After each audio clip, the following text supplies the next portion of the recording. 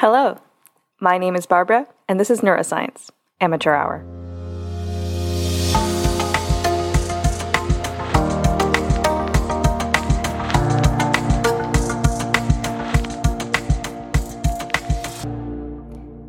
So today, I want to talk about the neuroscience behind the Salem witch trials. I'm hoping that this will be part history, part conspiracy theory, a little bit spooky, and a little bit neuroscience. This week's episode is inspired by my all-time favorite true crime podcast, Morbid, which did an episode on the Salem witch trials. I think it's episode 23, and after listening to that, I wanted to dive a little deeper into the science behind one of the greatest witch hunts in American history. So shall we get into it? So, it's January 1692, Salem, Massachusetts. 9-year-old Elizabeth Betty Paris and 11-year-old Abigail Williams start to act strangely. They would go missing for long periods of time, and when they came home, they would complain of fever, bark like dogs, and scream and cry out in pain, their bodies convulsing into unnatural positions. Some sources claim that they had been dabbling in some fortune-telling with their family slave, and it was only once they had been caught and told off for messing with things that they shouldn't know about that they began to have strange fits. But a witness claimed that it looked like they were being bitten and pinched by invisible agents. Their arms, necks, and backs turned this way and that way and returned back again, so it was impossible for them to do it themselves. One account claimed that sometimes they were taken dumb. Their mouths flopped, their throats choked, their limbs racked and tormented. And honestly, it kind of sounds like a seizure to me. So their father and uncle, Samuel Paris, tried home remedies and prayer. Now, this is a deeply religious community. In 1692, Salem was a Puritan town where prayer and worship and God were at the heart of daily life. Once prayer had failed and the doctor was unable to find any physical evidence of any disease or condition, they were left with the only possible explanation: witchcraft. Soon, other children in the village, young women, also started coming down with similar symptoms, confirming many people's suspicions that this was a malicious witch, targeting children and bent on destroying their community. A neighbor of the Parises, Mary Sibley, recommended that the Parises' family slave, Tituba, bake a witch's cake, a rye cake made with the victim's urine, and feed the cake to a dog, a ritual thought to reveal the names of the witches. Make note that the cake is rye specifically, and keep listening to find out why that is potentially super, super important. Unfortunately, nothing helped the poor afflicted girls, and Tituba was actually the first to be accused of witchcraft by the girls, closely followed by two women, Sarah Good and Sarah Osborne. Sarah Good was a very, very poor woman who was thought to have rejected Puritan ideals, a huge transgression in that day and age. Sarah Osborne was a woman who rarely attended church, and Tituba was an enslaved woman from the West Indies who was reportedly telling Abigail Williams and Betty Paris stories from Malleus Maleficarum, the Handbook of Witches. Stories of sex and enchantment and adventure, all big no-nos for such a religious community. And so far, all I can see are human motivations. The targets accused of witchcraft are women who are considered outsiders of the community, people who have rejected the strict religious ideals that govern the lives of everyone else. They were jailed and interrogated. The following month, 4 more were accused of witchcraft, one of whom was a child, like a literal child. She was 4. One of the accused and the mother of said child, Martha Corey, had been skeptical of the girl's accusations, drawing attention to herself. These women were examined and interrogated, and the child's testimony was used as evidence against its mother. Not 100% sure what kind of testimony you're going to get from a 4-year-old, but that's not my business. The interrogators also looked for marks on their bodies, birthmarks or moles or third nipples, thought to be places where the devil drank their blood for their witchy means. The troubling thing was that the latest women accused were upstanding citizens, some fully covenanted members of the church in Salem Village and Salem Town. The paranoia was growing. If these religiously pious women could be witches, anyone could. And at this point, we start to see collateral damage. When Elizabeth Proctor was accused by her maid, arrested, and brought before local magistrates, her husband protested and was arrested himself later the same day. Within a week, many other women and their husbands and their loved ones, including some that had previously been the accusers, were arrested and examined. The wave of paranoia and finger-pointing was overwhelming in the community. Neighbor turned on neighbor, and anything and everything could be considered evidence of witchcraft. The power of suggestion is, well, powerful. Trials were set up to determine who was the witch or witches who had been afflicting the community. Many accused were released after their initial arrest because it was impossible to prove that they had been the culprit based on spectral evidence and witness testimony. Honestly, I don't know how you prove someone is a witch, so I don't know how you disprove that someone is a witch. But hey, that's 1690s Puritans, everyone. Unfortunately, Sarah Osborne, who was one of the first to be accused, died in prison on May 10, 1692, after almost 4 months there. More than 200 people were accused of witchcraft by the end of this ordeal, and eventually, on June 2, 1692, a court was convened, with Chief Magistrate William Stoughton presiding. Bridget Bishop was the first to go to trial, with testimony against her stating that she did not live a Puritan lifestyle, for she wore black clothing and odd costumes.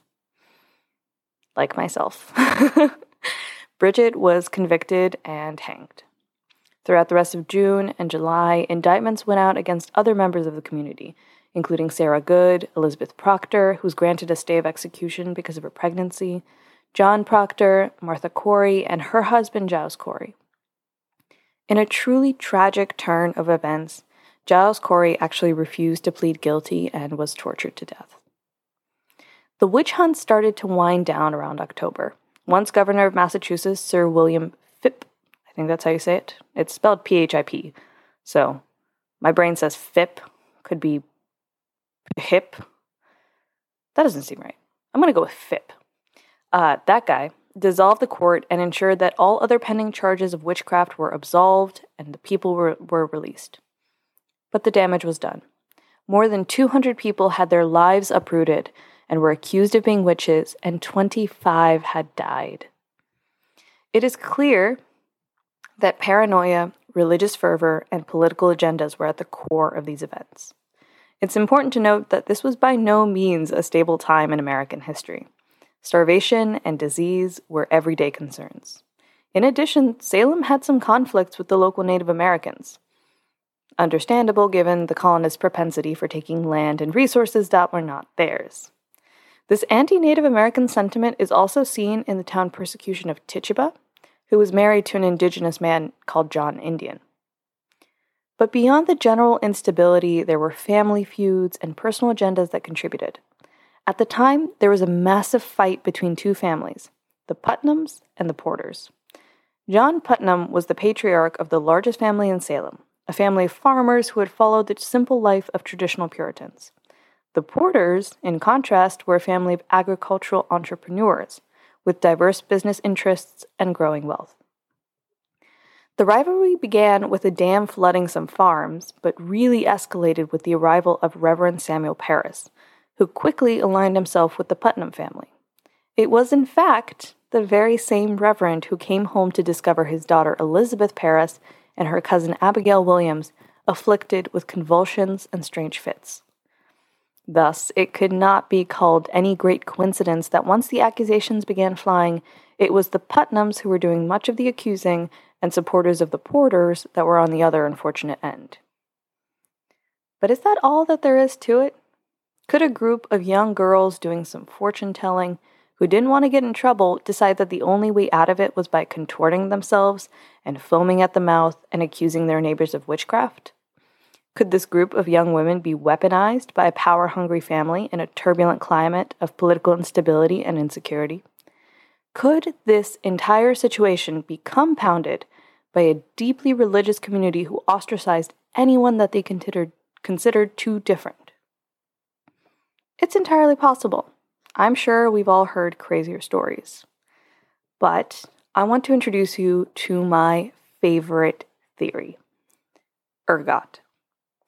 Ergot is a fungal disease of rye and other cereals in which long, black, elongated fruiting bodies grow in the ears of cereal. If you remember, Tituba was told to make a witch's cake with rye, so we know that this was something that the members of the Salem community were definitely eating. Ergot forms in rye after a severe winter and a damp spring, things that were confirmed to have happened in 1691. And the presence of those darker shoots, which we now know as ergot, but at the time they definitely didn't, was probably just attributed at the time to overexposure of the sun, so it was most likely still eaten despite being poisonous. So once ergot-contaminated rye was eaten, the sufferer contracted ergotism, also called St. Anthony's fire, which causes severe convulsions, muscle spasms, delusions, sensations of crawling under the skin, yikes, and in extreme cases, gangrene of the extremities due to extreme constriction of your blood vessels. Now, that sounds an awful lot like some of the convulsion-like symptoms of the afflicted girls, right? So what about the neurological symptoms? Let's get to the neuroscience. Ergotism is also defined by severe hallucinations. Lysergic acid, the substance from which the drug LSD is synthesized, is a major component of ergot-contaminated rye and acts very similarly.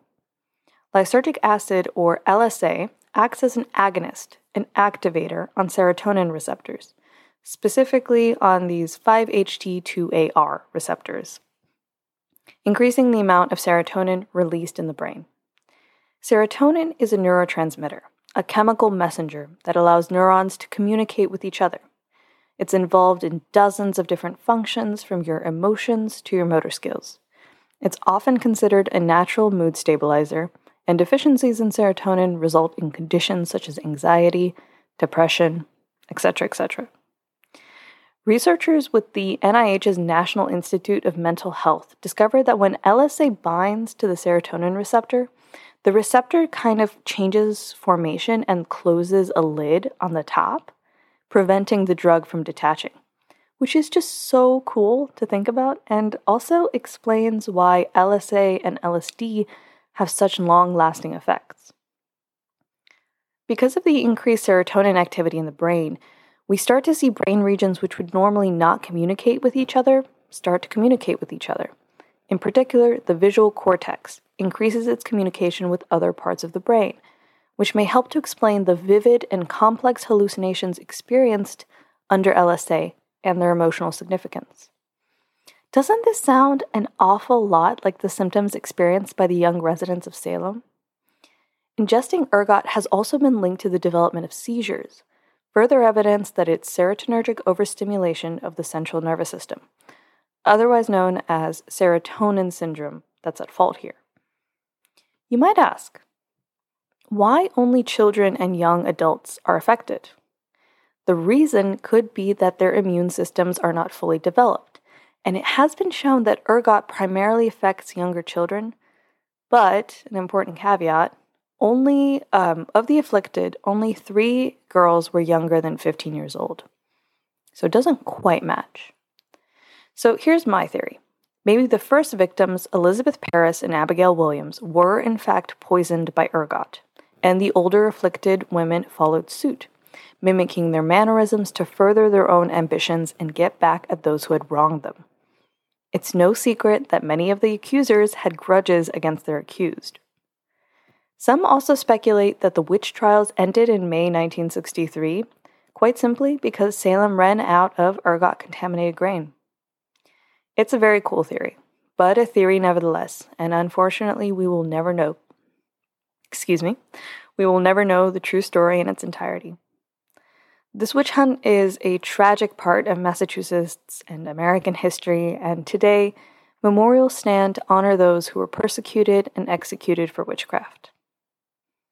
But that is a bite-sized look at the neuroscience of the Salem witch trials. I know that this episode was light on neuroscience. I think that next week I will dive into something more technically complex, so look out for that. But please let me know if you like this kind of format. I'm always eager to hear your feedback. I hope that you enjoyed this episode and that you learned something new. I've cited all my relevant sources and papers in the show notes, and you should keep an eye out on Instagram for some cool figures that I think are pertinent. Please rate, review, and subscribe, and if you have any questions, comments, concerns, queries, or complaints, please email me at neuroscienceamateurhour@gmail.com or DM me at neuroscienceamateurhour on Instagram. This podcast is available on pretty much any platform I can think of, so please recommend it to your friends and loved ones. Also, if you have something you really want to learn about, please contact me, and you'll probably see an episode about it soon. Happy researching, and I hope to see you again.